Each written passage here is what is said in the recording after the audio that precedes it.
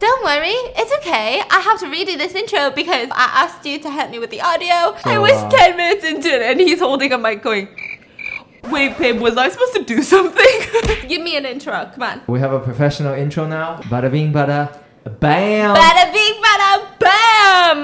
Welcome to this week's episode of Bacon a Murder, Bacon a Mystery, a BAM for short. We're actually bringing it back to the old school baking. For the longest time, I was getting so frustrated with this series because anytime I did anything, I would have to go, all right, well, I'm just gonna go put it in the oven, or all right, well, let me just cook it up on the stove, and then I would just turn around and disappear in the middle of the video, and that was not cool. I finally got myself a portable stove. I should have done this 10 years ago, but don't blame me for it. Today we're making boba from scratch. Yes, the balls too. I did not order tapioca balls. I'm making it by myself. For this week's episode, I highly request that you call me the Ball Master and nothing else. I will no longer be responding to the name Stephanie.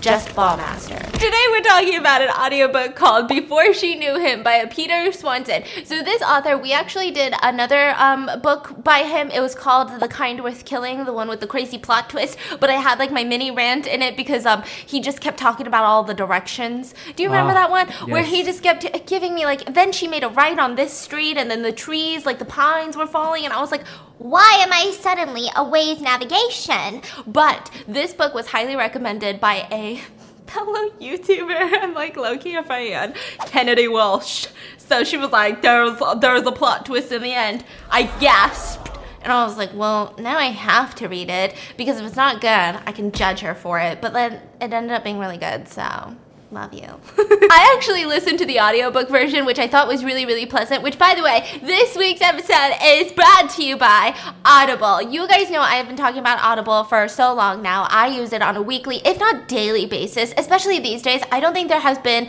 a day in the past month that I haven't used Audible because it is the leading provider in spoken word entertainment. Whether you guys are looking to listen to audiobooks or even podcasts, our podcast, Rotten Mango, is on there. You guys are looking for celebrity memoirs, even like guided meditation. They also have original entertainment created by celebrities that are really, really good that you can only get on Audible. If you're like me and you love true crime documentaries, you've watched every single one that has ever been put out by any other platform, but now you're like, you know what? These documentaries aren't really doing it for me. Audiobooks.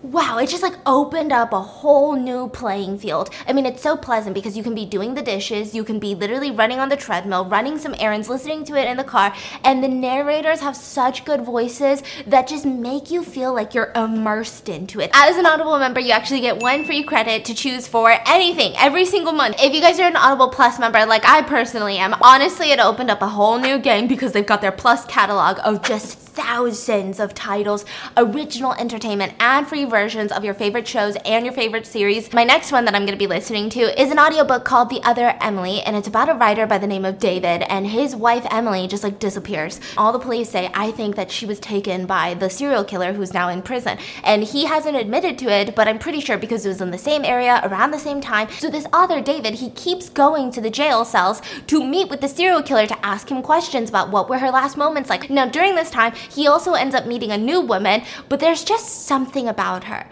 that reminds him so much of Emily.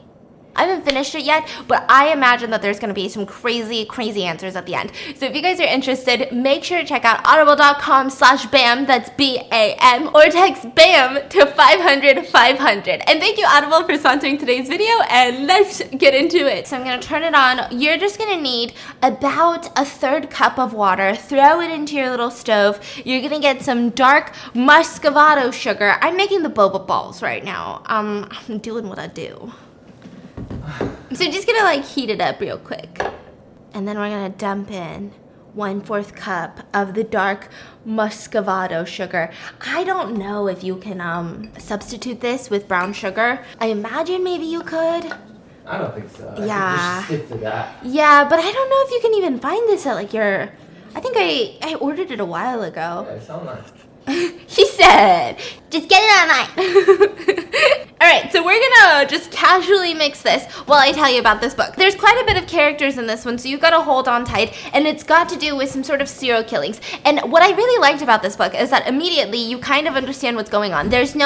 I'm not a huge fan of slow burns until you wait till like the last chapter to find out everything is coming together. This one straight up tells you from the beginning who's the bad guy, who's the good guy, and what's gonna happen. So we have Hen and Lloyd. So Hen is short for Henrietta, and her and Lloyd have been married for a little while. So Hen and Lloyd, they decide that they're gonna buy a house in West Dartford, Massachusetts. This is kind of like the suburbs of Boston, Massachusetts. It's about like a 30-minute drive, and this just happened to be like the best place for them to settle down. So Lloyd, he works in the city of Boston, so he would have to travel for work, whereas Hen, she has always been an artist like most of her life, and they have all of these really cool converted studios in West Dartford. I'm just setting the scene, you know. I've never been to Massachusetts, but I imagine some like leaves falling, you know, like I've been to Massachusetts. What the fuck? I've literally been to Massachusetts.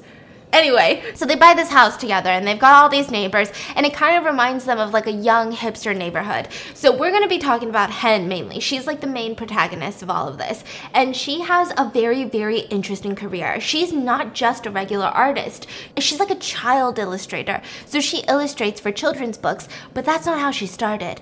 Ever since college, she won tons of awards for having some of the most kind of like grotesque, uncomfortable paintings, and she always paired it with elements of kind of like this children's animation. So she would have one where a bunch of foxes are dressed in human clothing, and one of them would have their foot chopped off by like a bear trap, and they would all just be looking around with their human clothes on, and it's just kind of like this really sinister yet childlike pictures that she loved drawing. There was another one where you've got a family just greedily eating the meat on the table. It's like a family dinner. They've got meat juice just coming down on their chin. And then when you look closely, one of the daughters of the family, she has a fresh bandage and she's missing a leg. So it's like, oh my God, are they eating her leg? Why are they eating it so greedily? Like, what's wrong with them? And she has just an artistic style that's very fascinating. I personally like it. And so I'm like, I know her. She ended up getting a studio near the house that they recently bought, and she can even walk to the studio. So as these new neighbors are settling into their house, the neighborhood decides we're gonna have a block party, and we need to invite Henrietta and Lloyd because they need to come. They're the new neighbors. So she's like, I don't really want to do this. Like, she is not a sociable person. Lloyd is kind of like the easygoing dude that can just drink a beer with anyone, but Hen, she's like, they're just gonna ask me what Hen stands for, and I'm gonna have to explain to them 21 million times that it's short for Henrietta, and it's just gonna be boring. And Lloyd's like, come on, let's just go for 5 minutes, let the neighborhood the neighborhood know that we care about them. So she ends up going. It's bubbling. Okay, so now we're gonna add 1 spoon of this tapioca flour. Don't pick your nose. Like a small spoon. Just to kind of get it going. And then you're gonna start mixing and mixing. Oh yeah, get rid of the clumps. Oh yeah. I'm sorry, are you here for the boba? He's like a customer right now. Like, ma'am, I asked for extra bubbles. So we're adding 1/4 cup of flour. You're gonna do in total 3/4 cup. Vigorously. Vigorously. Yes. Vigorously. Oh my god, so clumpy. Yeah, why is So mine clumpy. so clumpy? Faster. Vigorously. Oh yes. Oh yes. Oh yeah. Oh, You're yes. doing great. You're doing great, baby. Thank you. Do you think boba shops make their own boba or they order their boba? They freaking order. I used to make boba tea. Mix. Hold on. Are you serious? Yeah. Have you ever seen a more pleasant angle? These are shorts. I'm wearing a romper. Okay, so now you're just gonna, with your bare hands, manhandle the hot dough. Is it hot? It's really hot, actually. But that's okay. So we're just gonna knead the dough. And so they get to this block party, and most of the people there are a bunch of hipster couples filled with, they brought their kids. It's just not a vibe. Hen and Lloyd, they don't have kids. So they they start connecting with the only other people on the block that don't have kids. The only childless couple other than them. Can you add some water, sir? This is quite a process, Oh, there you go. It's forming. Oh, there we go. How many balls do you think this will make? Imagine I spent 2 hours making 2 servings of boba tea. Back to the story. So they start linking up with the only other couple that doesn't have kids at the party, and it's their right next door neighbor, Matthew and Mira. And they're a very interesting couple. So Matthew, we're just going to go down his first impressions. He's got these pale blue eyes. If you look at him, he's objectively handsome, but maybe like too handsome that you wouldn't be interested in him at all. He looks like Harrison Ford. That's how she describes it. He also has like this scar underneath his mouth that she just like kept looking at throughout the entire conversation. He's just an interesting character. Now, Mira, his wife, on the other hand, she is objectively so much prettier than him, like way out of his league. She's beautiful. She kind of has like this aura about her, and she seems really, really nice, if not too friendly. So they start talking at the party about just nonsensical stuff, about the neighborhood, about, do they like living here? When did they move in?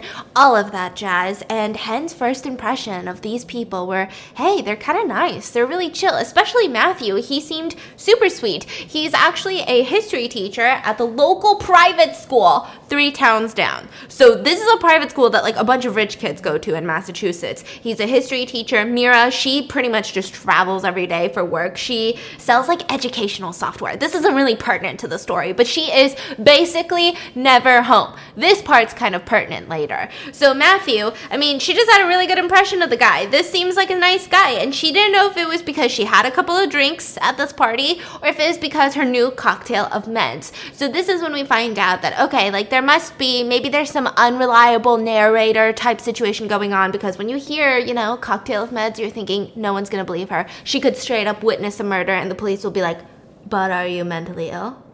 It's a lie. So you want it to look like a really healthy poo, and then cut it in half. Who's healthy looks like that? Put half of it and cover it so we can retain some of that moisture. I really don't know what I'm talking about. Then you're gonna roll this. Wait, what do I do now? I roll it. Into string, like cut it in half, like roll it into. And then another half. Like roll it into a long stick. Oh yeah. Okay, this is a lot of rolling. Hold on, BRB.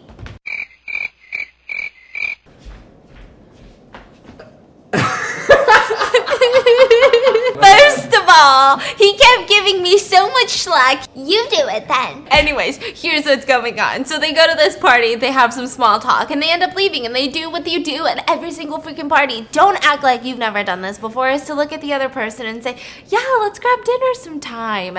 And then they leave. Now, Hen, she's excited. She goes back home, and she starts going back to her studio. We're just kind of seeing her day-to-day life when all of a sudden she hears a knock on the door at her studio. You like that? A knock on the door at her studio, and it's freaking Mira, and she pretty much is like, hey, what are you doing this weekend? Why don't you come over for dinner? It'll be like a double date. I'll cook some food. It'll be really, really good.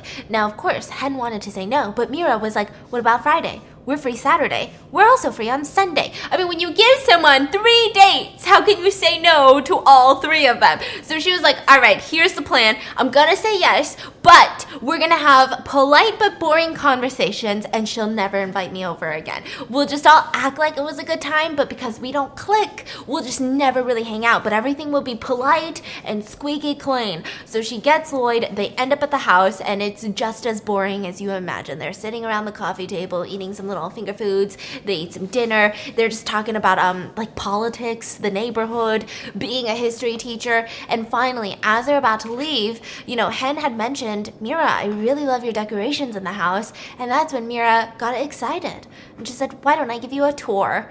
So they start touring the entire house, going room from room, and Mira's like, oh, well, this one I got from here, this one I got from this artist, you love art, so let me talk to you about art. And finally, in the downstairs room, there's an office, and this was the last room in their tour, and this is the only room that was not white furniture, just not plain. It had these dark green walls with these bookshelves on bookshelves, and it just seemed really homey. There was this massive Persian rug in the middle of the floor, and she walked in, and they said it was Matthew's office. When you look at Matthew, he's kind of like looking around as if like people are staring at his underwear drawer, almost as if like, whoa, this is like super intimate, like not as if you just showed them your office. Like he's triggered? Like he feels like, whoa, this is like really intimate right now. Like it feels kind kind of triggering. But also, we got a boba. How is it? Can I see it? Can I judge it? You want to judge my boss? Hello! Eat it. No, honey! They're smaller than I thought they'd be. So that's when she's going through his office. She's giving it the same details. This time, Hen was actually intrigued by this room because it wasn't just modern. It had character, it had personality. And right above the fireplace, there's this mantle where he has these like decorations on the mantle. And one of these decorations happened to be a little trophy, a tiny little fencing trophy with someone mid-lunge. It's a fencer, and it said Junior Olympics. And Hen's entire face, her entire aura, everything changed about her, and everyone noticed. Even her husband was like, Hen, what's wrong? Like, are you okay? Did something happen? Like, or do you feel faint? Like, what's going on? And she just felt like she couldn't breathe. She was like, is this the no, there's no way that this is his trophy. And she looked over at Matthew, who noticed her looking at it, and she said, do you fence? And he said, oh, God, no, I bought that at a yard sale. And so everyone's just like, are you okay? And Hen didn't know she was overthinking it, but she just kept feeling like the rest of the time before they left the house, now Matthew was intently watching her after that moment with the little trophy of the fencing trophy. And her husband was worried about her. They end up leaving, and she lays in bed. She doesn't talk to her husband about the fencing trophy, and she can't help but think that doesn't make sense. I mean, there's got to be tons of fencing trophies out there, right? But is it a coincidence that Matthew is a teacher at Sussex Hall, and that's where Dustin Miller went to high school?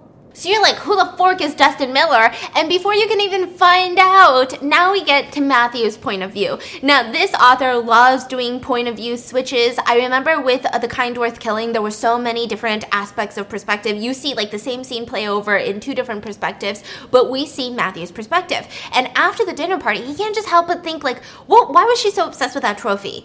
I mean, that was really risky of him putting it there, wasn't it? I mean, how cocky and arrogant is that?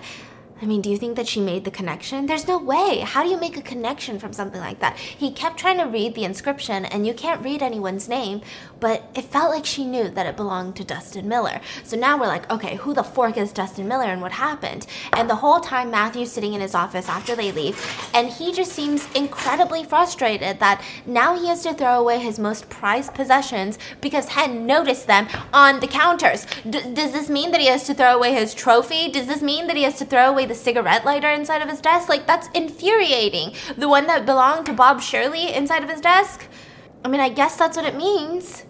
And so he gets the trophy, he opens the desk drawer and gets the cigarette lighter that used to be owned by a Bob Shirley, wipes off his prints, throws them into a cardboard box, and the next morning he wakes up on a Sunday and tells his wife that he's going to go in to work and do some lesson plans. So he grabs this big cardboard box filled with some trophies and old textbooks to make it look believable, and he drove to Sussex Hall, the private school where he teaches, and he put it into the basement storage. No one would ever connect it to him now, because, I mean, so many different teachers have access to this basement. His name's not on there. None of his prints are on there anymore. This is the perfect place. So as he's going back to his classroom to, like, finish up some lessons plans, he runs into a Michelle.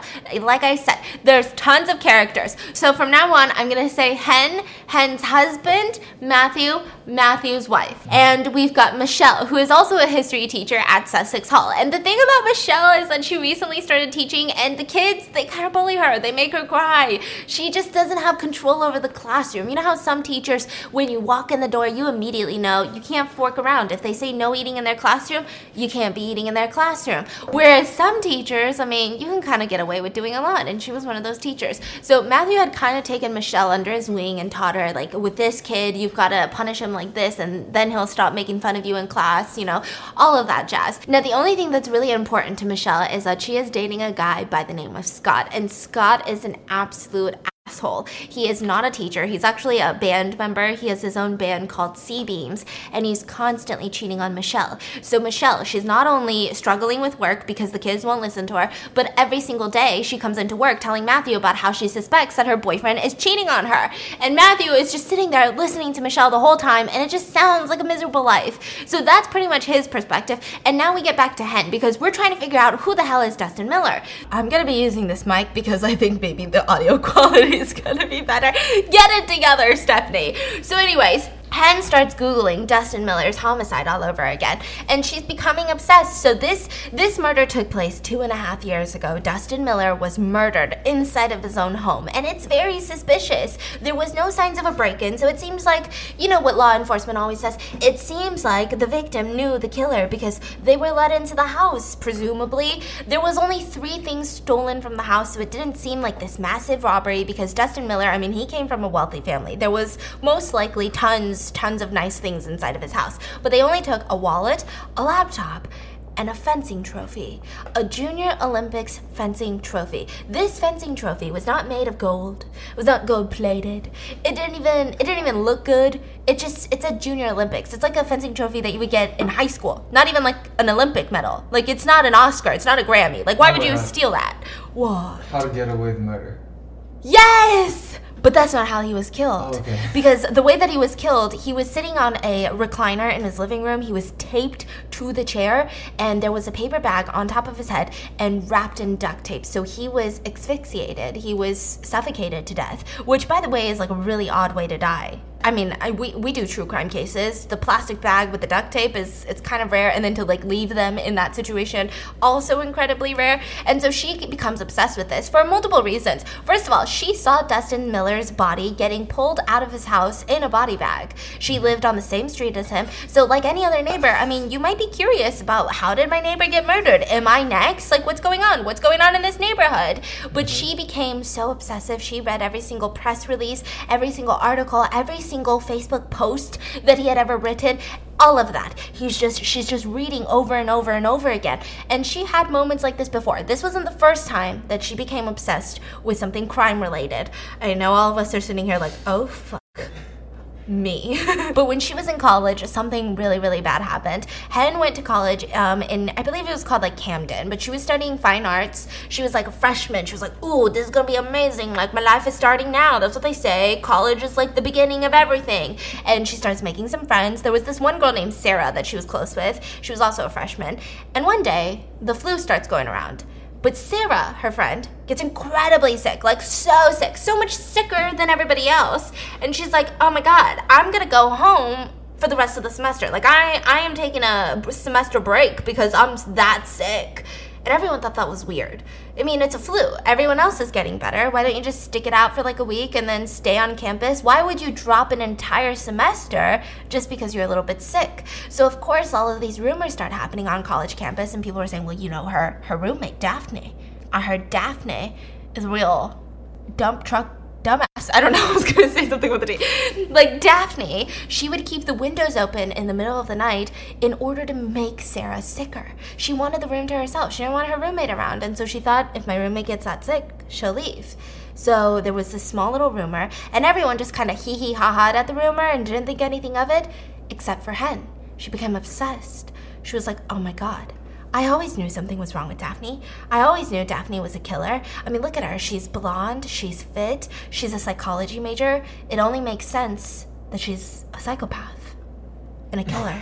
So she starts following Daphne. She starts stalking Daphne. And then one day, Daphne comes up to her and tries to make small talk. And she's like, that's suspicious. Why is she trying to befriend me? Is she trying to kill me next? Does she know I know the truth about her? Is that what's going on?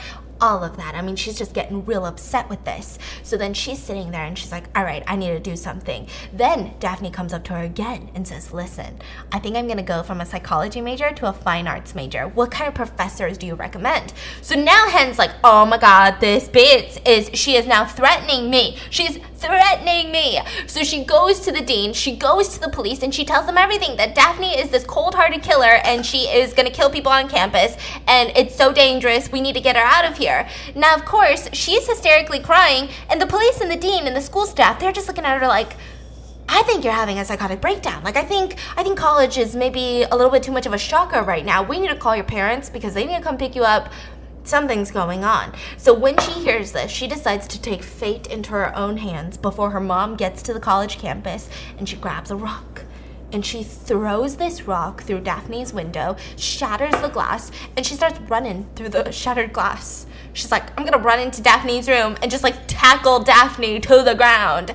So she starts tackling Daphne. All the other students, they get her off of Daphne, and her mom comes and she has to be taken into a psychiatric ward for 10 days where she is diagnosed with bipolar disorder. So at this point, Daphne's pressing charges. I don't blame her, to be honest. So Daphne is like, listen, I'm pressing charges. This is aggravated assault. Like, what's going on? Why are you doing this? Why are you attacking me? And the judge says, listen, if you plead guilty, if you plead guilty, you promise to get some psychiatric care, you do some volunteer hours, and you promise to transfer to a different college, then I will seal the court records. So she pleads guilty. Now, before Is that the meds that she's taking? Yes, for her bipolar disorder. She is on a cocktail of like antidepressants and some other things. Anti-hallucinogen, you get it. Yeah. And she said that the records were sealed, but not until a couple reporters said cat fight at college almost turns deadly. Like, you know those titles. We know those titles. So there's a couple of those on the internet. That's what happened in college. She transferred to a college in New York. She got better. She got on these meds. She didn't know that she had this disorder, and she was working on taking care of herself. And that's when she really got into art. She meets Lloyd. They get married, and he knew about everything. Like, she wasn't trying to hide anything from him. He knew about what happened in college. He knew about her mental health, all of that jazz. Now, after they get married, this is when she becomes obsessed with Dustin Miller's murder. I mean, they live on the same street, and he started getting worried. He started saying, hey, is this kind of like the same feeling that you had in college? Like, should I be worried? And this triggered her even more. Anytime he said the word manic or episode, it felt like she was going down another hole where she had to, for the next 3 months, just pour herself into thinking about the unsolved murders in Massachusetts to see if there's any connection with Dustin Miller's murder.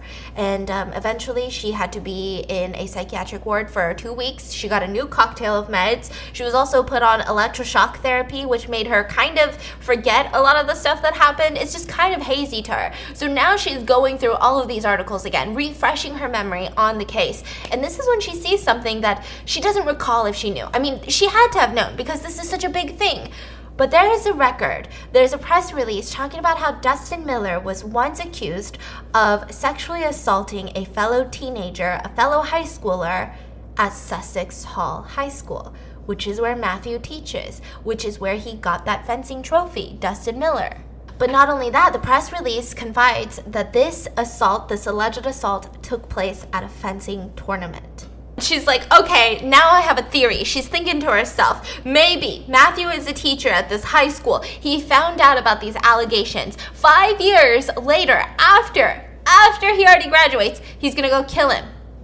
But why? I mean, that doesn't make sense. I mean, I guess it makes sense. Maybe it's like revenge. Maybe he assaulted a student that was related to Matthew. Like, what's going on? There's got to be a connection here. She just needs to confirm. Before she can even call the police, she has to confirm that this is Dustin Miller's trophy. And she needs to read that inscription on the trophy. Because can you imagine calling the cops on your neighbor and you're wrong? What are you going to do? Are you going to move? Are you going to sell your house? You've got to. I mean, there's no going back at that point. So she's like, I need to make sure. We just moved in here. We just closed on this house. So she's thinking about all of that. Meanwhile, Matthew's perspective, he gets home from work. He lays in bed. He said that this is his favorite time, is when his wife falls asleep within 10 minutes of hitting her head on the pillow, and he stays up all night reliving his best memories. You guessed it, his murders. So this is when he confirms that he's a serial killer.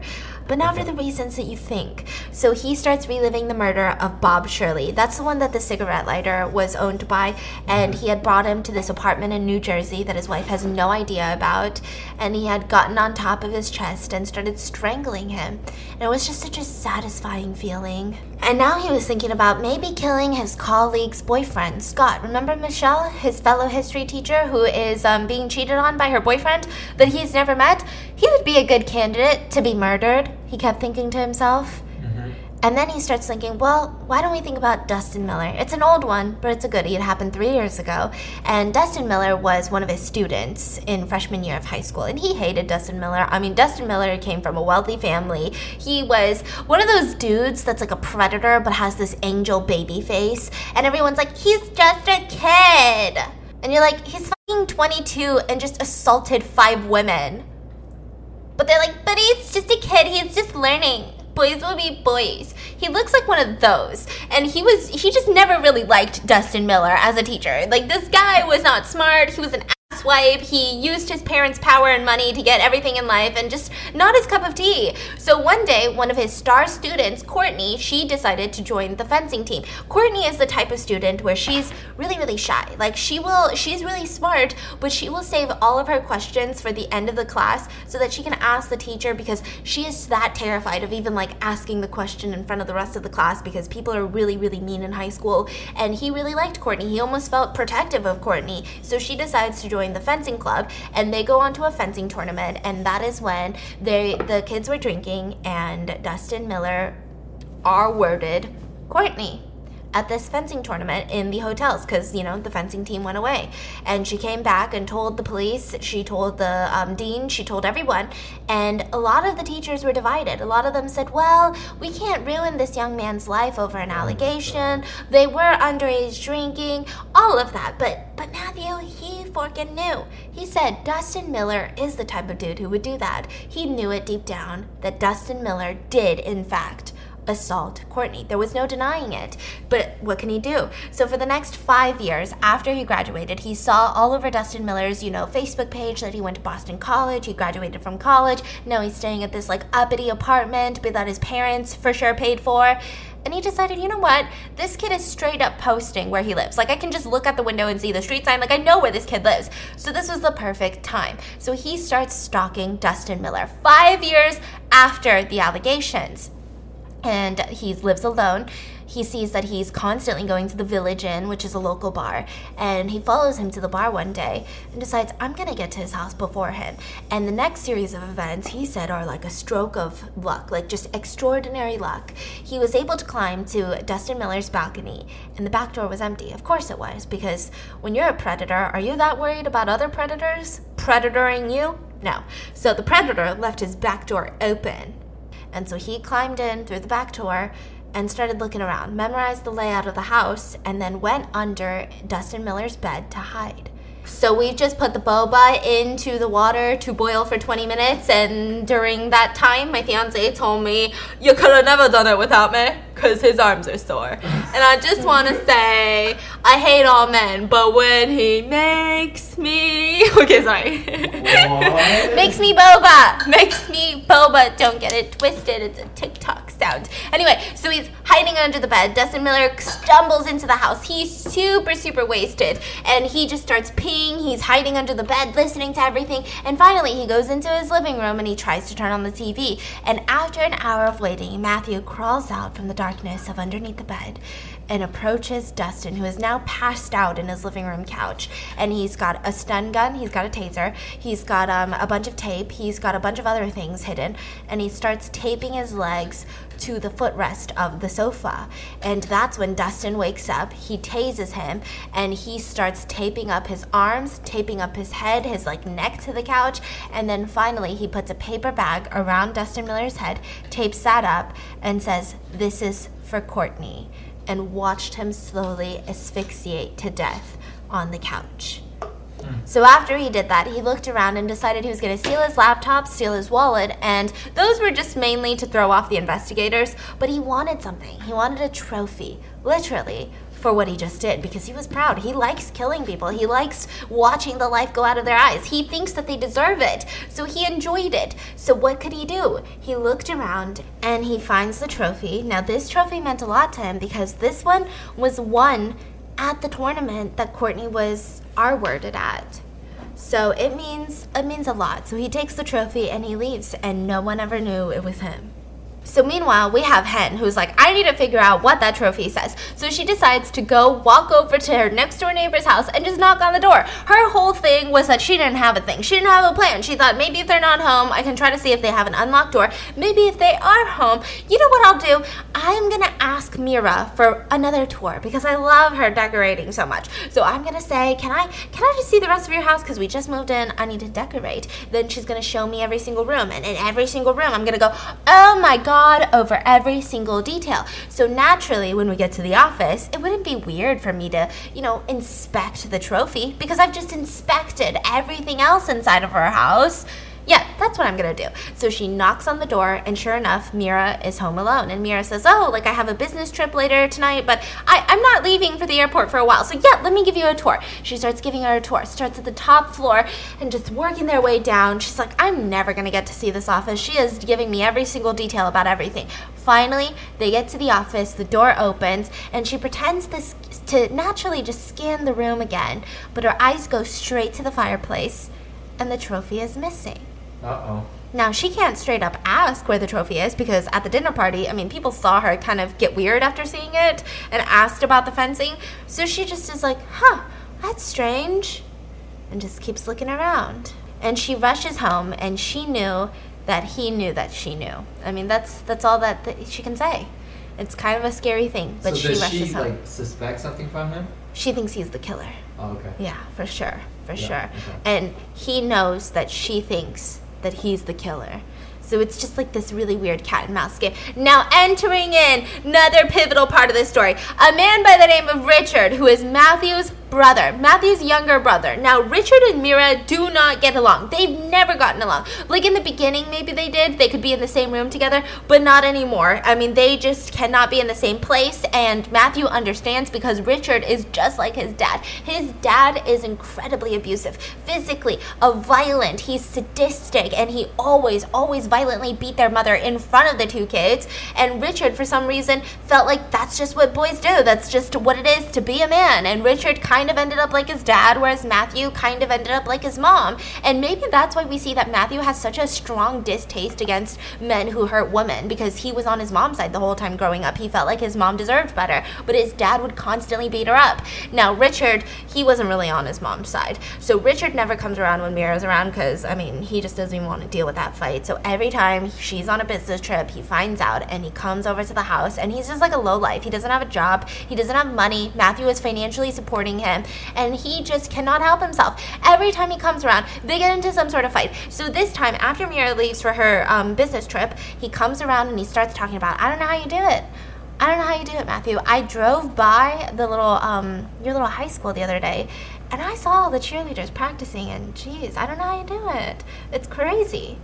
And he's like, those are children. They're my students. What is wrong with you? And he's like, I'm just saying, shorts look good on everyone. What? And he's like, all right, so you're just creepy. Just like his dad. That's how he describes him, just like his dad. And he's like, shut the fork up, Richard. And Richard's like, and I saw your new neighbor too, and she was working on the porch, and I'm pretty sure I saw her undies. She could get it. And he's like, what is wrong with you? Like, he's just like, all right, get out of my house. Like, just leave. Like, you came here for free food. Just get out now. And he kicks Richard out, and now we can see that these brothers are going to probably get into hella fights later on. Meanwhile, Hen is sitting there contemplating whether she should call the police now that the trophy is missing. And instead of calling them, she decides to finally confide in Lloyd. So they're eating dinner, and she tells him, hey, remember that time we came over to our neighbor's house like a couple days ago? Well, let me give you the lowdown on the trophy. So she runs him through this entire thing. And the only thing that he can come up with is he's trying to stay calm, but she can kind of tell that he's more worried about her mental health, her sanity, than the actual crime itself. She's like, hello? Why are you not worried that our neighbor is a murderer? Why are you more worried about my meds and if I'm taking them? Like, don't be like that. And he just says, well, that'd be a crazy coincidence.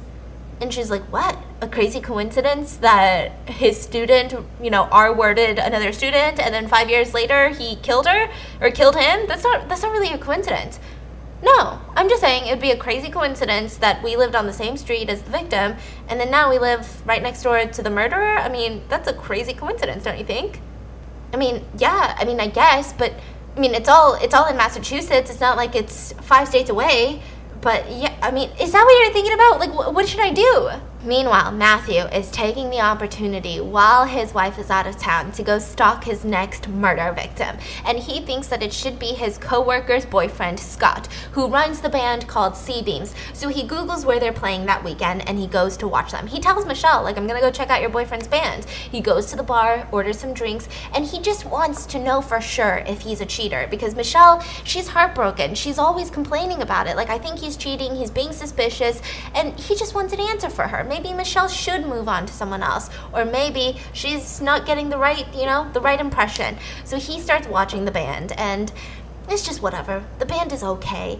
And then afterwards, after everyone starts leaving the bar, he gets into his car and he moves it from in the main center of the parking lot to the darkest corner of the parking lot towards the back where most of the bandmates and the staff members, they park. And most of the cars are gone. So now he's parked there and he's stooped inside of his seat so no one can see him in the dark. And he's watching. And he watches the bandmates come out, the staff are closing up, and he's like, all right, maybe he's gonna leave alone. Bloop, bloop, bloop. They look really, really good. Thank you for making all of this. I know it was supposed to be me doing it, but... Oh, that's okay. You're never going to be able to do this. Awesome. Okay, so now you let the bobas soak into this sugar water mixture Brown to sugar. soak in that flavor. Look at that mixture. That looks really good. Look at that boba mixture. That looks really good. Look, just boba and sugar. Here. Boba and sugar. Boba milk tea. There you go. Thank you so much. So anyways, he's inside of the car watching Scott, the bandmate, get out, and there's this blonde girl, they're always blonde, is in the book, not me, okay, the blonde girl, wearing like this tight little dress, is all over him, she seems like a groupie, and then eventually, she leaves. So he's thinking to himself, okay, like maybe he is going home alone. Maybe Michelle, my coworker, is mistaken and Scott is just kind of flirtatious but is not cheating on her. And he goes and he sits in his car and then all of a sudden the waitress comes out, gets into his passenger seat, and they drive off. So of course Matthew's gonna follow them because he wants confirmation that they're gonna do it. He wants to see them cheat because this is not confirmation enough. What if he's just driving her home, being a nice person, being a nice guy? We don't know. So he starts following her. And then immediately the next chapter, we get Hen's perspective.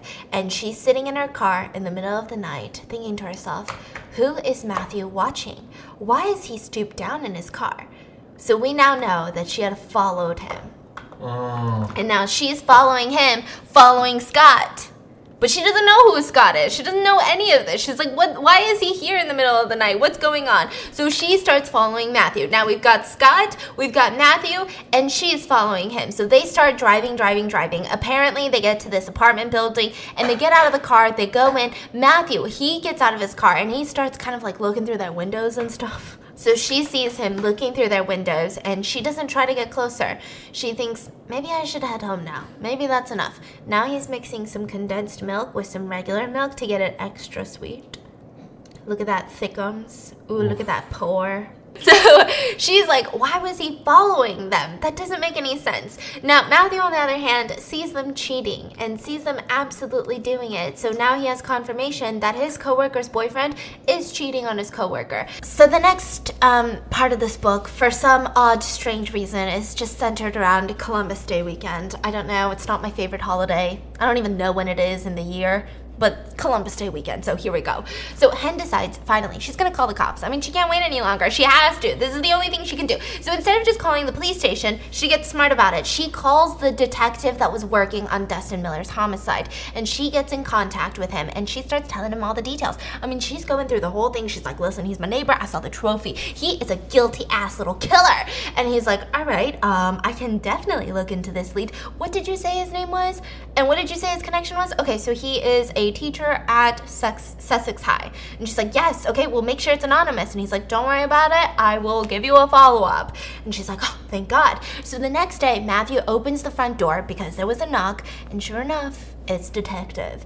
And he lets him in and he's like, what's this about? And he immediately knew in his gut feeling that Hen had called the cops on him. I mean, it's obvious. And so they sit down and he's just asking him questions. It's just some questioning. His name came up in the story of Dustin Miller. That is it's not a cold case. It's an open case. So let's talk about it. And he says, I don't really know what there is to talk about. Dustin was not really a remarkable student. And he's like, well, tell me more about that. I mean, if you're a teacher, you only remember the really, really good students or the really, really bad ones, and everyone in the middle, you just don't really remember them. So, I mean, I think that I had a class with him, and I knew because he was on the news, because he died, but other than that, I don't really remember anything. So you don't remember the allegations of the R word that was happening when he was in your high school? Oh, yeah, I mean, I do. I remember, we were talking about it in the back rooms a lot, but You know, I think it's one of those things that they were both drinking, they were both young, and we didn't have the full story, so it just felt bad to ruin an entire young man's life over an allegation like that if we didn't know exactly what happened. And the detective was like, my man! I'm kidding. He was like, yeah, makes sense. And he just leaves. What's up with that mentality? Why do they always say like, oh, ruin a young man's life? Yeah, because... But they are the one that's ruining other people's life. What are you saying? Exactly. Say it louder for the people in the back. And so he says that, and the cop was like, good shit, I'm out of here. It's my lunch break. I'm kidding. The cop is really nice later on, but he leaves. And he doesn't even ask to look around. I mean, obviously he didn't have a search warrant, but usually guilty people or innocent people will probably say yes, which, side note, don't say yes. It's just... even if you're innocent, don't say yes. And so Matthew, he's kind of weirded out by this. He knows that Hen called the cops on him, so he starts Googling Hen's name, and he starts looking at all the art. He, at one point, forgets that he's even Googling her for this purpose because he falls so entranced by her art pieces. I mean, she has such a sick and twisted style. He would just like to pick her brain one day. It's just really, really dark illustrations. And then he goes on to look at other stuff, and then he comes across this one article of catfight in college dorm room, blah, blah, blah, blah, blah. And he starts reading into it and he's like, wow, so this girl has a history of accusing people of being murderers. She's got mental health problems. I mean, this is all going to come in handy later because if she ever accuses him of killing someone, he just has to pull up this one article and her allegations out the window. And the police are going to say, we can't ruin this young man's life over an allegation like this. And it'll just be so easy peasy. But something about this, Matthew couldn't help but feel some sort of excitement that Hen really knew who he was. Like, he was just kind of giddy. The fact that he was, like, there was a part of him that he had been hiding for so long, but now finally someone knows that he kills people. So now this part is all about Columbus Day weekend. I'm telling you, it's weird. So Matthew finds out that Michelle is going out of town to take care of her sick dad for Columbus Day weekend, and Scott is not going because Scott needs to perform for the C-Beams this weekend. And he's like, this is perfect. Matthew then goes home to his wife and says, hey, wifey, what are you doing for Columbus Day weekend? Why don't I book us a hotel a couple towns over? We'll drive there. It's like a short hour drive. We'll have drinks at the bar. We'll have dinner at the hotel, and maybe we can take a bath. It'll just be like this loving getaway. And she was like, yeah, that sounds great. Meanwhile, in Hen's house, Hen's husband is like, hey, are we going to the bonfire that my fraternity brother used to have every single Columbus Day weekend? That's a really weird annual tradition. And she's like, Rob's bonfire? Yeah, Rob's bonfire. So the thing with Hen is that she likes Rob. I mean, Rob's nice. He used to be frat brothers with her husband. But Rob used to have a girlfriend by the name of Joanna, and she really liked her. They got along, so every time there was a bonfire, she would sit with her, and they would talk, and they would get along, and then the boys would have their fun.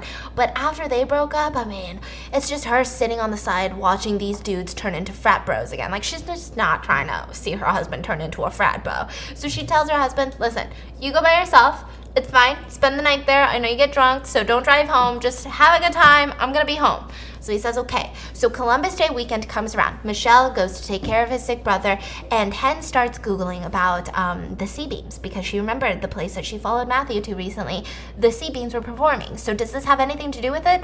I don't know. Let's find out. So she finds where they're performing, goes to their next, performance at a bar, and Matthew, on the other hand, drives his wife to the hotel, and they start eating prime ribs. I mean, they're like doing the most. They're at the hotel restaurant eating good, drinks after drinks after drinks. Now, side note, Matthew's husband is an incredible lightweight, but they were having a good time, and he would just say, it's our only time to let loose. So by the time that they got back into their hotel room, I mean, she was wasted. She was ready to pass out, not trying to take a bath. She would not remember any of this. So he tucks her into the hotel bedroom, and he grabs his getaway bag, leaves his phone because he had memorized the directions from the hotel to the bar where the C-Beams are performing, and he makes the drive.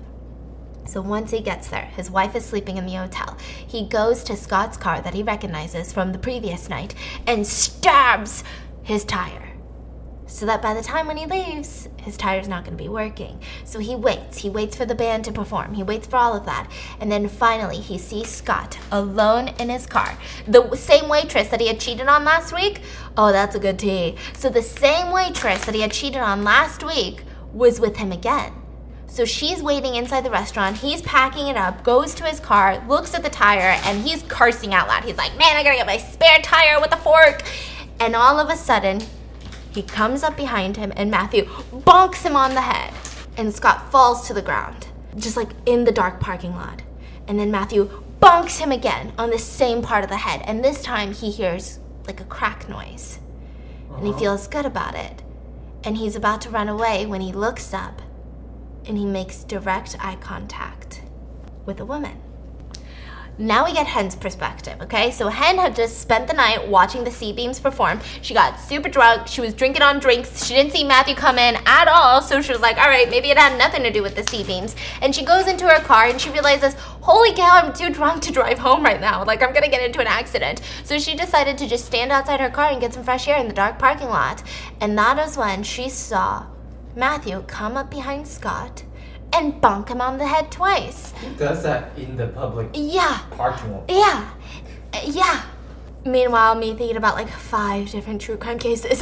And so she sees that. They make eye contact and Matthew runs away. She starts screaming. She rushes to Scott. She calls 911. She starts screaming for all the staff to come out, and they come out and the police come and she says, help, I need to make an official statement. I know who murdered Scott. So the next morning, sure enough, Matthew and his wife were pulled into the police station, and he knew that he was safe because he knew that his wife would never talk about how they were drinking last night. I mean, she's a very, like, put-together woman. She's not the type that's like, oh yeah, I was so wasted, I don't remember shit. She's like the type that's like, yeah, we just enjoyed a nice night at the hotel. Nothing bad happened.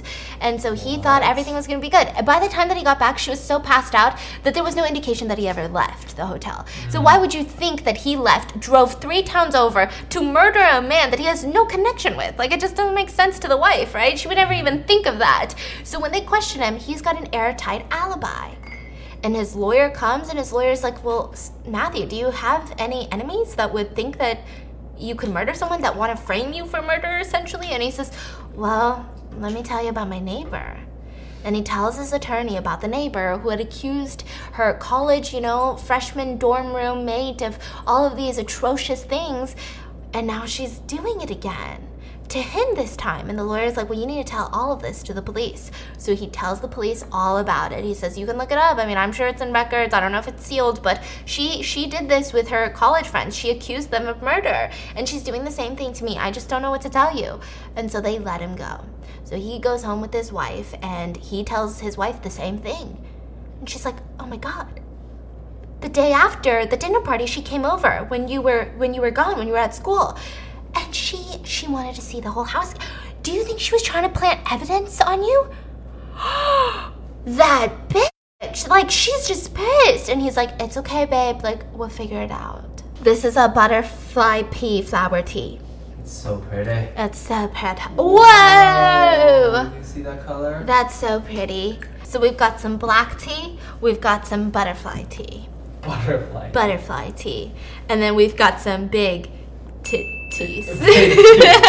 So at this point, they're free to go. Matthew's telling his wife about all of the things that he found out about Hen, and the police are now questioning Hen. Like, we know about what happened in your college days. Do you think it's happening again? And she's like, no, I'm not having a psychotic breakdown.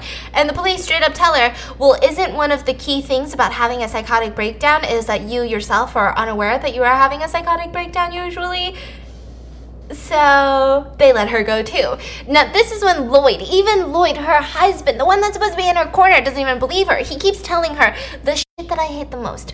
I believe that you saw Matthew murder her, but I don't believe it because you a lying asshole. That's pretty much what he said. Leave him, drop his ass, divorce.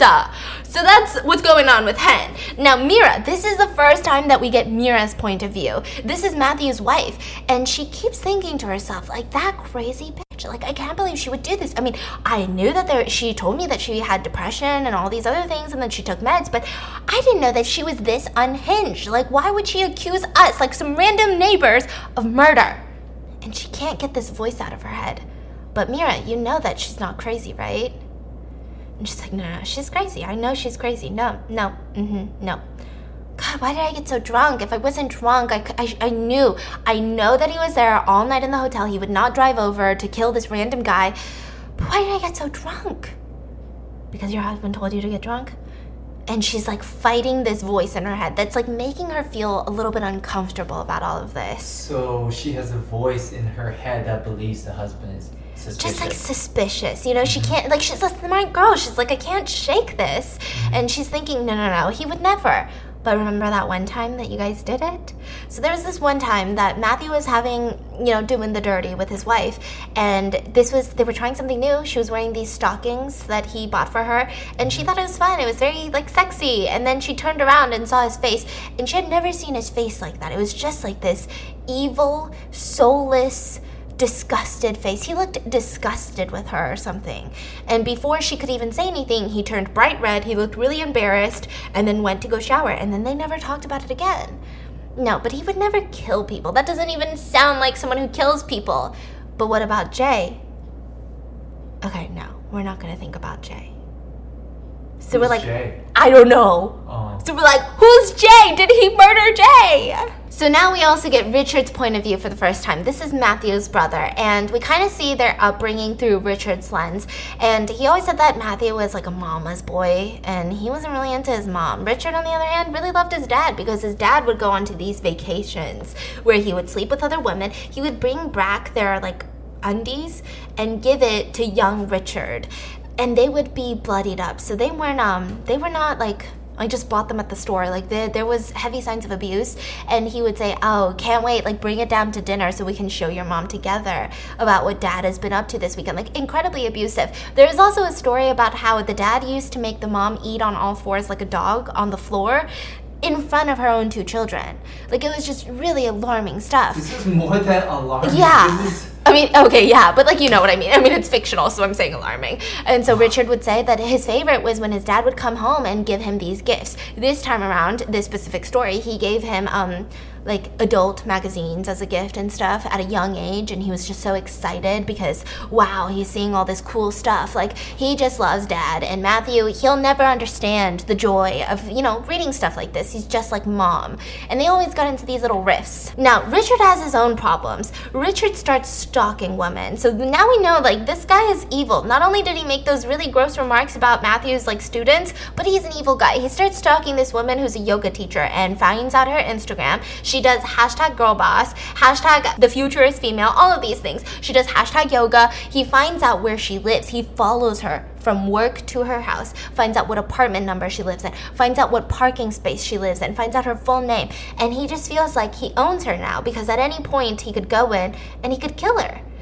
But it's just too easy. There's just something about it that's just too easy these days. You just find someone on social media and you find out their address and you could just kill them. I mean, that's not fun. And he starts reading the news about Scott's murder, and he knows something's fishy about it. He thinks it's his brother, Matthew. Matthew has his own dark side. The whole thing with Richard is, like, he's annoyed because Matthew acts like he's so much better than him. But he goes around killing people. So, I mean, we were raised by the same people. What do you mean you're better than me? Why are you better than me? You're not better than me. And he starts reading about it, and he realizes that Scott's girlfriend, according to the papers, is a Michelle Bryan, who works at Sussex Hall. So to him, this is like, bingo. My brother did this, nobody else, This has got to be my brother. And so he starts looking up Michelle Bryan. She has no Facebook, she has no Instagram, she has no, like, TikTok, nothing. She just has, like, a LinkedIn. And then he realizes this is what he was looking for. A girl who is not too easy to trace. Someone who doesn't even know that she's being watched. Because, if you're posting on social media, you would assume that someone's watching it. But not Michelle. Michelle's nowhere to be found online. This is the type of victim that's fun because you have to hunt them. On a side note, it would probably piss off his brother too. So finally, Matthew and Hen have a conversation again. Matthew bombards on Hen while she's working at the studio and is pretty much like, hey, I'd love to talk to you. And she says, no, you're going to kill me. And he says, no, I'm not going to kill you. I don't kill women. And she's like, what? But you did kill Scott and you did kill Dustin Miller. And he says, yes, I killed them. And so now she's shook, but he ends up leaving because she kicks him out of the studio. She's scared, and she keeps thinking about it, like, man, should I talk to him? Like, for some reason, she can't shake the fact that she does feel kind of safe with him. She doesn't feel like he's gonna kill her. So she decides, okay, I'm gonna meet him at a bar. She tells him what bar to meet at, and it's like a couple towns over, so no one in their local neighborhood is gonna see them together, and they meet at this bar, and they start talking. So the first things first, he starts patting her down to see if she's wired up. He takes her phone to make sure she's not recording anything, and they start discussing everything. And he pretty much just says, I killed Dustin Miller and he freaking deserved it. And that's the tea. Like, I don't really feel bad about it. I don't know what you want me to say, but that's just what it is. And she's like, no, that's not up to you to decide. I mean, how do you even know that the allegations were true? How do you know that he actually R-worded Courtney, your other student? And he's like, because I know guys like this. This is one thing I've learned from being a teacher. Good people make mistakes and they'll still grow up to be good people. But when you have a bad student, they'll keep making mistakes. Sometimes they'll do some good things, but they never really change. They're still almost always a bad person. And I knew that, you know, Dustin was just going to be a bad person, hurting women for the rest of his life, just like my freaking dad. And she's like, but that's not up to you to decide. And he's like, well, if you had the chance to kill Ted Bundy before he becomes Ted Bundy, would you do it? And she's like, it's not really, I mean, this doesn't make any sense because there's also women who hurt men, you know? That makes sense too. Like, you can't just go around killing all these men because they hurt women. And he says, but the truth is, the fact is, men hurt women far more than women hurt men.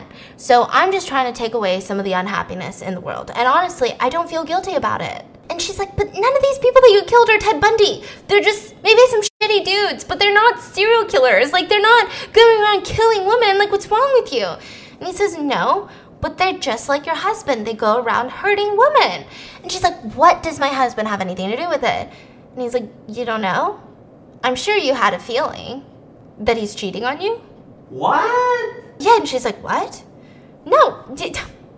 No, first of all, he is like the only person that has been with me throughout all of my mental health struggles. Like, okay, you're so, and she's so pissed that she runs out of there. She's like, no, fork this guy. He's just trying to get me angry. He's trying to get me to do something stupid. I'm over it. She gets into the car and she's like thinking, do I call the cops? Do I call the cops? But he knows that the cops aren't going to believe her. Imagine sitting down and being like, my neighbor told me he's a serial killer. I mean, I don't have proof, but he told me at the bar.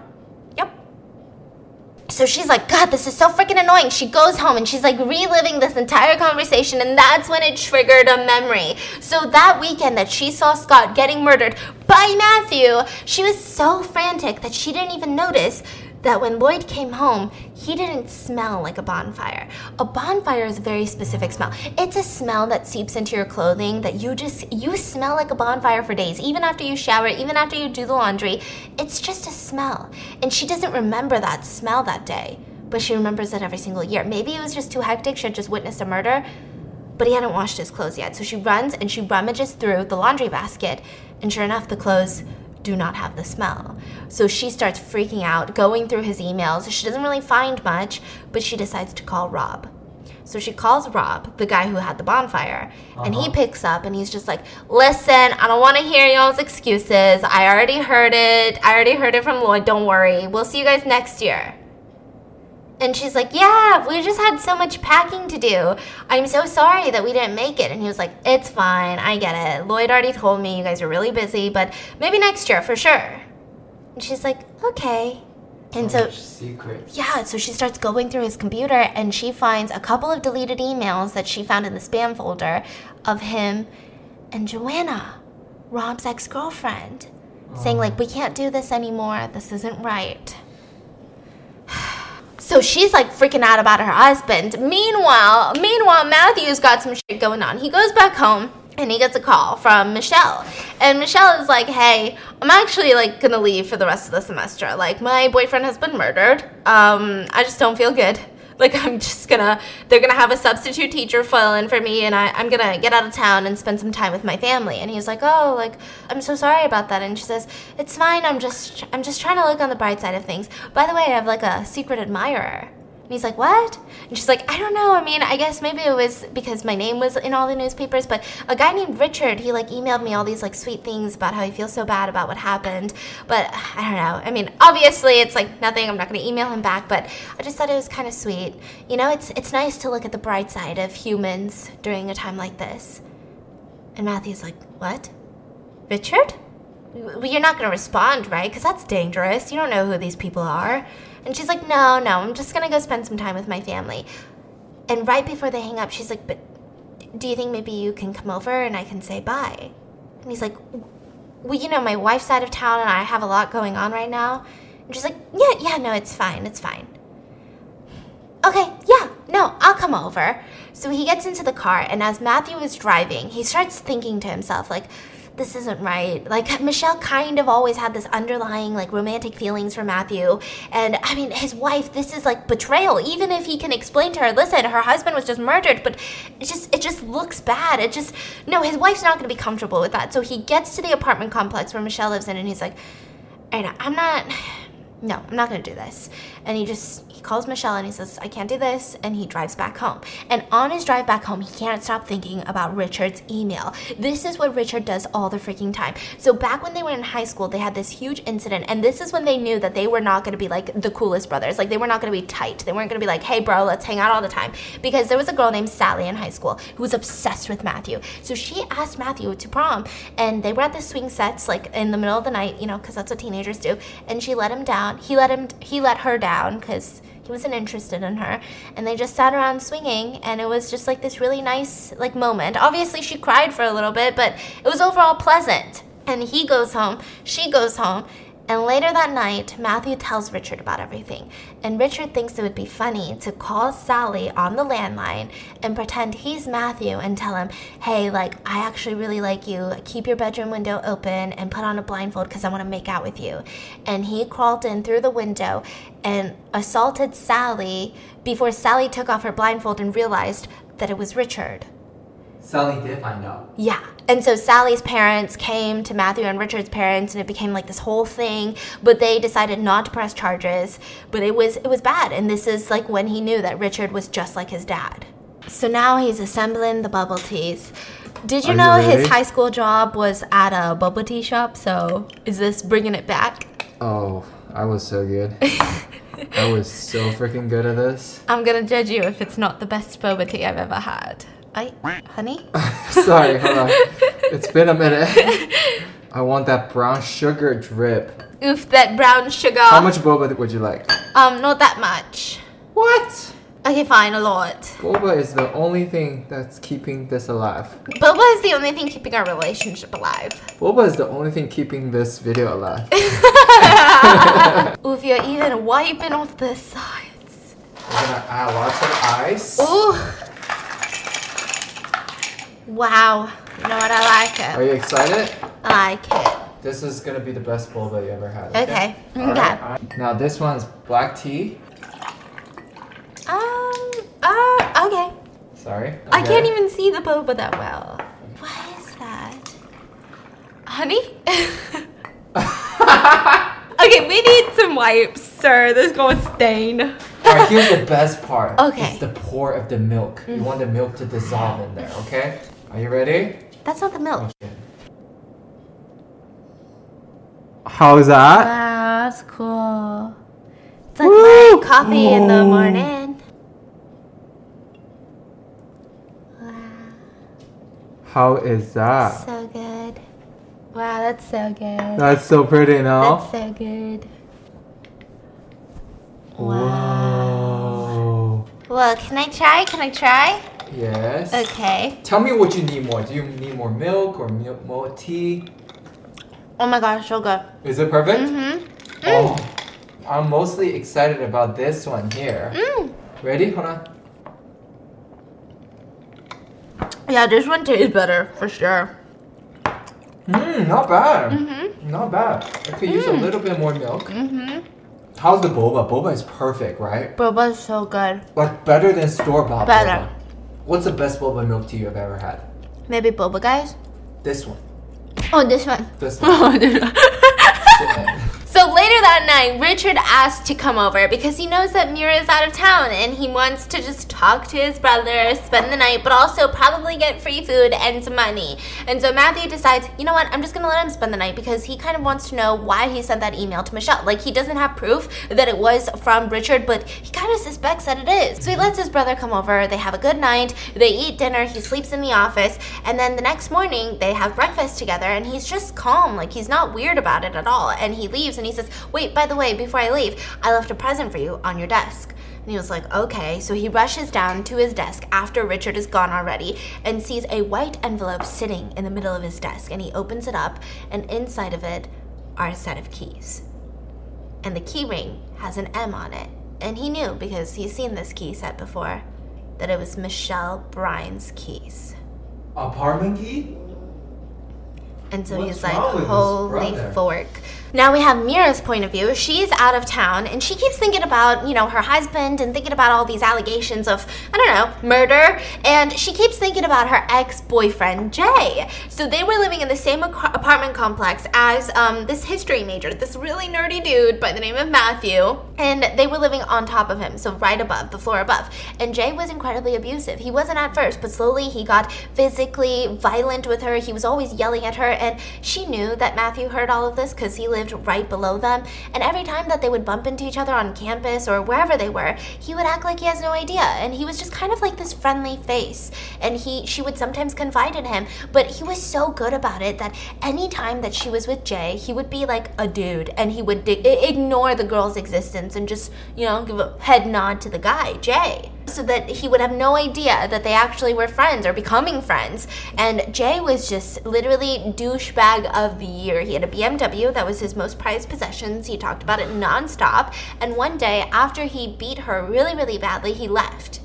And then they found him dead in his car. He had left a note talking about how ashamed he was of becoming someone who beats his girlfriend.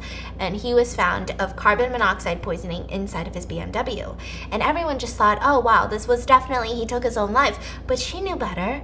She knew a couple days ago that she was looking out the window and she saw Matthew chatting it up with Jay, saying things like, that's a cool car, bro. Like, you need to take me around sometime. And she just couldn't help shake this feeling that maybe he did it to protect her.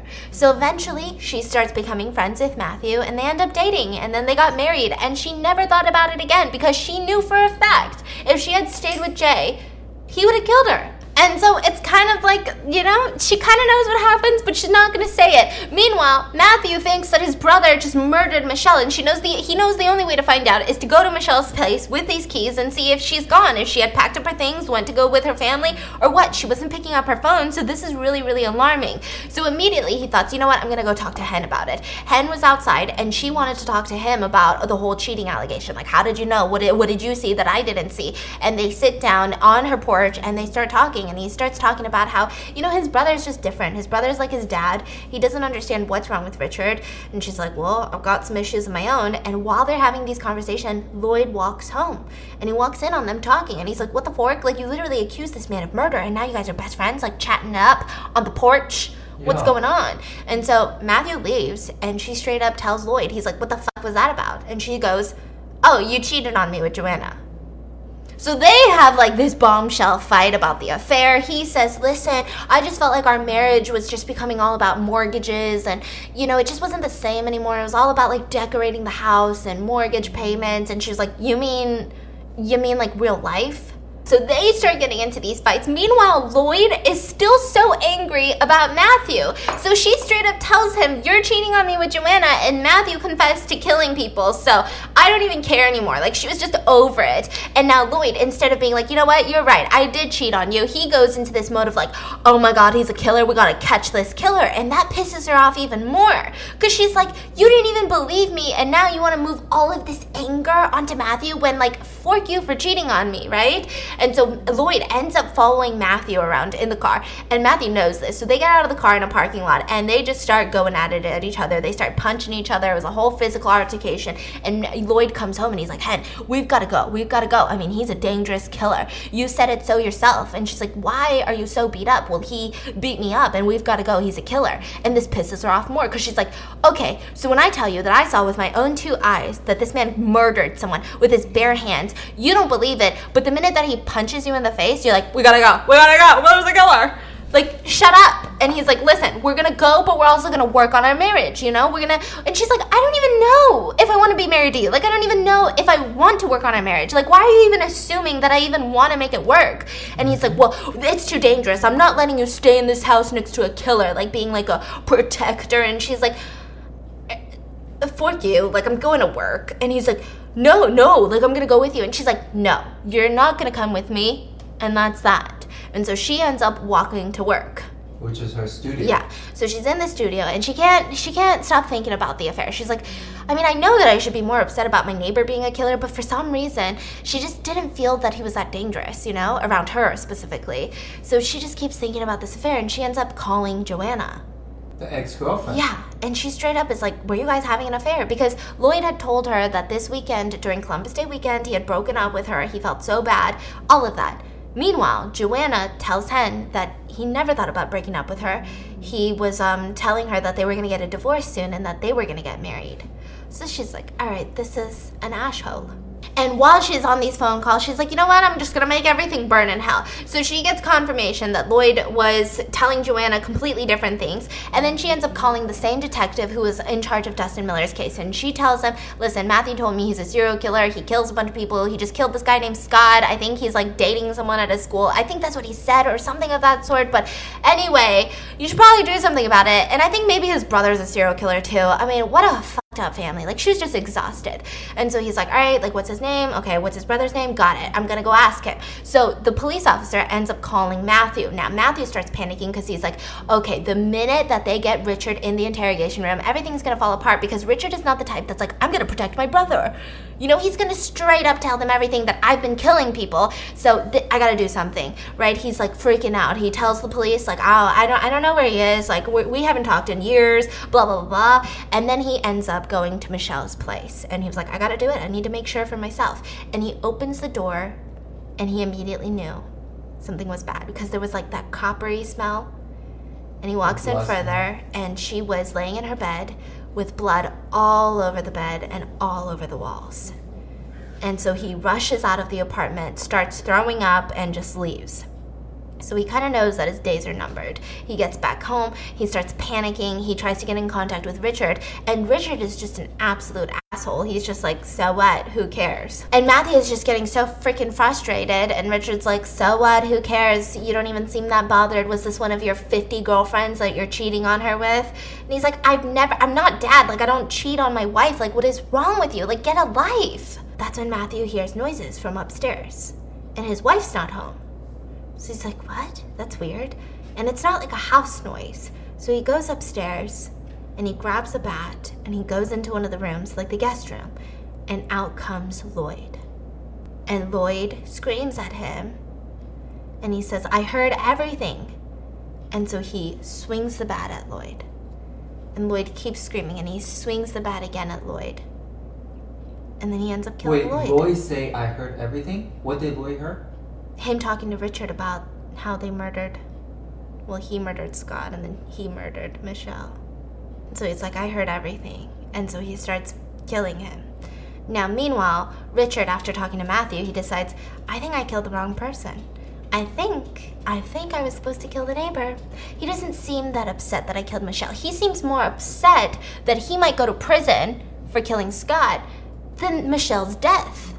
I need to kill his neighbor. He's always been going on about his neighbor these days. And you know what? When I saw her that first day, I saw her undies, you know? I gotta kill her. So he ends up Googling her, finds out where she works, and shows up at the studio. And he waits outside, and finally, one of the other people, they were leaving, and he was like, wait, hold the door for me. And he says, I'm here to see Henrietta. And she's like, oh yeah, and she opens the door. It's another artist who works in the studio. And he says, by the way, she's in the basement studio, right? Do phones even work down there? And she says, no, you don't really get good service. And he says, all right, well, thanks. And the door shuts closed. And now Richard's kind of happy because he knows that this woman is forever, this conversation is going to forever haunt this woman. Oh. Because he's going to kill Hen. He is so twisted.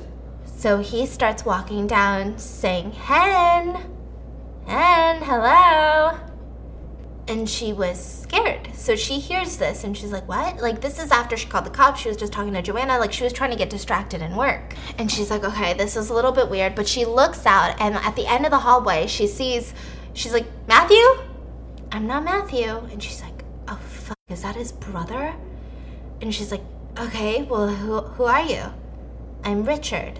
And, like, her heart sinks because she heard about Richard. She's like, okay. And he comes closer and closer. And she's like, why are you here? I don't even know you. And then she notices something. He has a scar on his chin. You said what you just said. I figure it out when they killed the husband. What's his name? Lloyd. Just now I figured. Why? The husband probably heard him talking to himself. Yeah. So the husband's like, oh, I know you are fucked up. No, it gets even worse. In the book itself, he says, I heard you, you freak, and those were his last words. Yeah, I that's when I was like, oh, that makes sense. Yeah. So she starts realizing, oh my god, this is Matthew. This Matthew is Richard. Richard is Matthew. What the pork?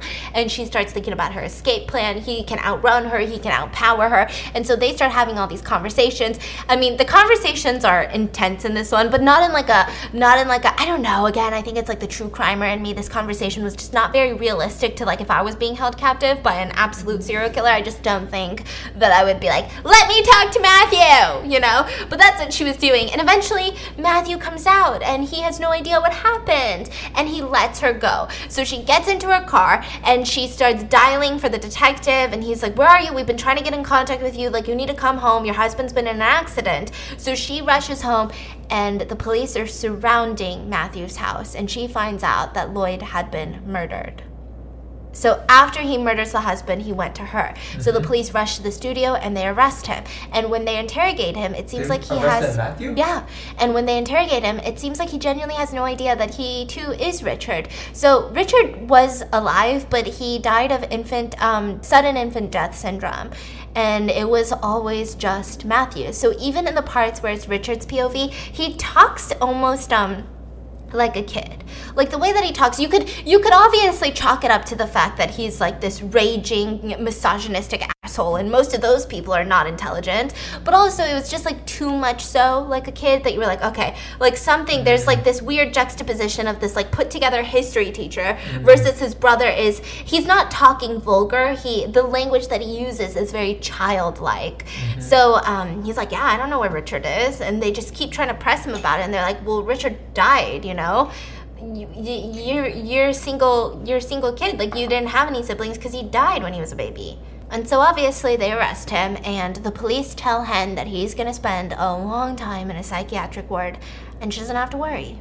And so she thought about what she was gonna do. Was she gonna sell the house? But she decided against it and she just wanted to move on with her life. You know, he's gonna get help, everything's gonna be okay. And she went back to her studio and started going through old sketches. She just wanted to get rid of all the old stuff and start new. And there was this one sketch of Dustin Miller sitting at the edge of his bed in his bedroom that she had sketched out. He was sitting at the edge of his bed looking arrogant, cocky, and just humorless. And she remembered that night, suddenly. One time when Lloyd went to one of Rob's bonfires, she had gone to the Village Inn, gotten some drinks, and she was sketching people there. She just liked to sketch random people there. And, you know, he sat down next to her, Dustin Miller, and was like, what are you sketching? And she said, oh, I mean, just anything. And he says, well, can you sketch me? And she's like, yeah, I can. And she started sketching, but he said, not here, though. Let's do it at my place. It'll be better. It'll be more special to me.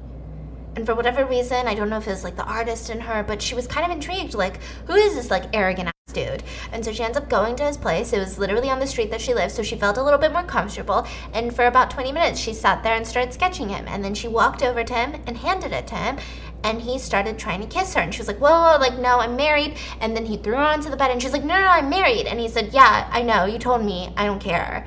And she's like, okay, well, like, let me use the restroom. And so she rushes into the bathroom and she's like panicking, like, what do I do? What do I do? She even thought to herself, maybe I should just go through with it because I'm like scared of this dude. Like, why is he acting like this? And he even said to her, don't fucking change your mind. So she's terrified, but she doesn't want to leave like her prince with her. And then finally, while she's like thinking like, do I jump out the window? What do I do? You know, he's like, all right, well, let me use the restroom too. So she's like, this is my chance. He goes into the restroom, she grabs all her stuff and starts running. And she makes it to the front door, but he grabs her arm and starts twisting it. And she looks at him and says, I'll fucking scream. Like, I'll do it. I'll fucking scream so loud. You have no idea.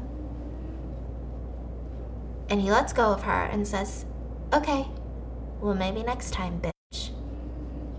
And the next time that she saw Dustin Miller was him in a body bag a week later. So... Is that it? That's it. So at first, I had mixed feelings about this book because I don't like books about split personality. It's kind of what they're like in the genre of, like, you know, the movie Split is literally about split personality, because I just feel like it could be damaging to some people.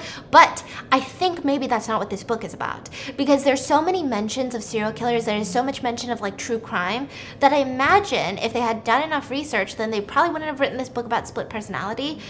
Unless they did. I feel like they probably wrote it about serial killers and their way to compartmentalize. So the fact that he kept talking about he never cheats on his wife, he's such a family man, but then on the other respect, like, he was so violent towards women and men. So it makes me feel like the serial killers, like BTK, like this is kind of what's going on in their head. Like, there's no way that in the same breath that you respect your wife and your daughters and all of your church, you know, congregation, but then, like, how do you viciously R-word and murder other women? Like, that doesn't make sense to me. So maybe this is kind of like that, like showing me insights, because I read a lot of books from the perspective of killers, and it's always really weird. It's always really dramatized of like, I can't wait to get like blood all over me. Like, I hate people. I'm better than people. People deserve to die. But this one was interesting because there was like this dynamic of he really genuinely thought that he was such a good person. I can't believe this took me so long to figure it out. Yeah. You figured it out before this. Yeah, right? I remember while I was listening to the audiobook, I literally stopped like halfway and I was like, I think I know it. And he was like, are you sure? And then he was like, well, let me know at the end if you really know it. And I was like, okay. Wow. It's the true crime in me. So I hope you guys enjoyed today's video. I know it was 3 hours long, but let me know in the comments, what are your thoughts? And make sure to check out Audible at audible.com/BAM, that's BAM, or text BAM to 500 500. And I'll see you guys tomorrow. Bye.